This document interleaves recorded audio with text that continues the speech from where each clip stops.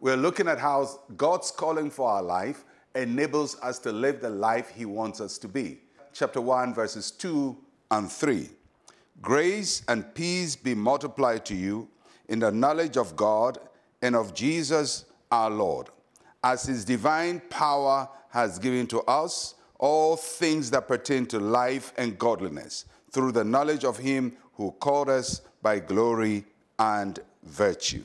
It's a very interesting verse here. It tells us that God has given us all the things we need for life and godliness. So everything we need for life, everything we need to live the life God wants us to live, everything we need to fulfill God's calling for our lives has already been given to us. So God does not call us to do something that he has not qualified us to do it. If he calls us to do something big for him, he has given us everything to do that big thing for him. He would not make a demand from us that is not given to us.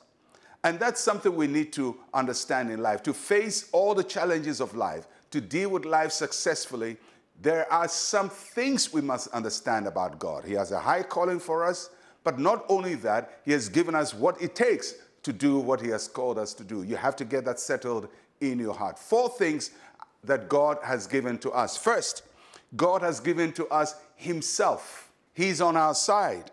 And because he's on our side, no one can be against us. Yes, we are dealing with all kinds of forces. We're dealing with dark forces. We're dealing with all kinds of spiritual wickedness. But God is on our side.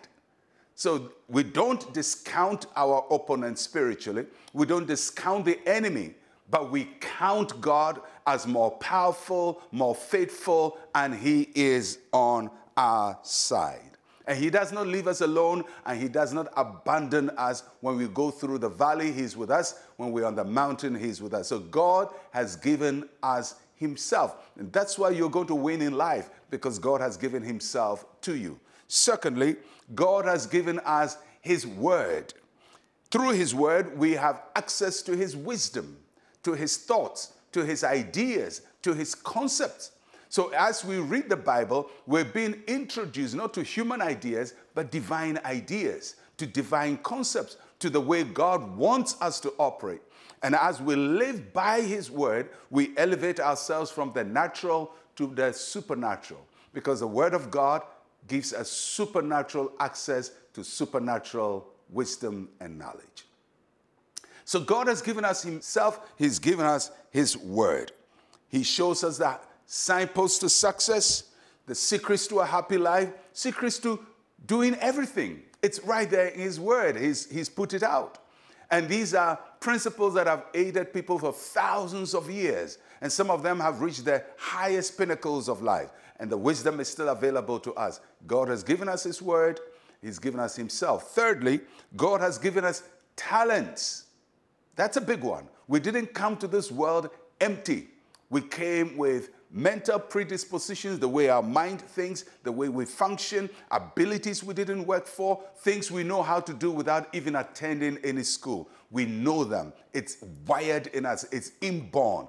God has invested talent and gift and abilities right inside of you. You are not just an empty cardboard walking this earth. You are a fully loaded equipment of success from God Almighty.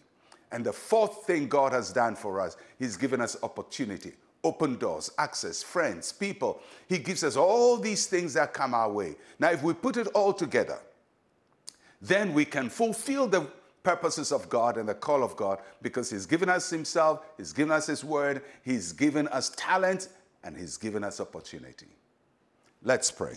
Say with me, Heavenly Father, you have given me all the things I need in life. Thank you for equipping me for success. In Jesus' name, amen and amen. You will succeed.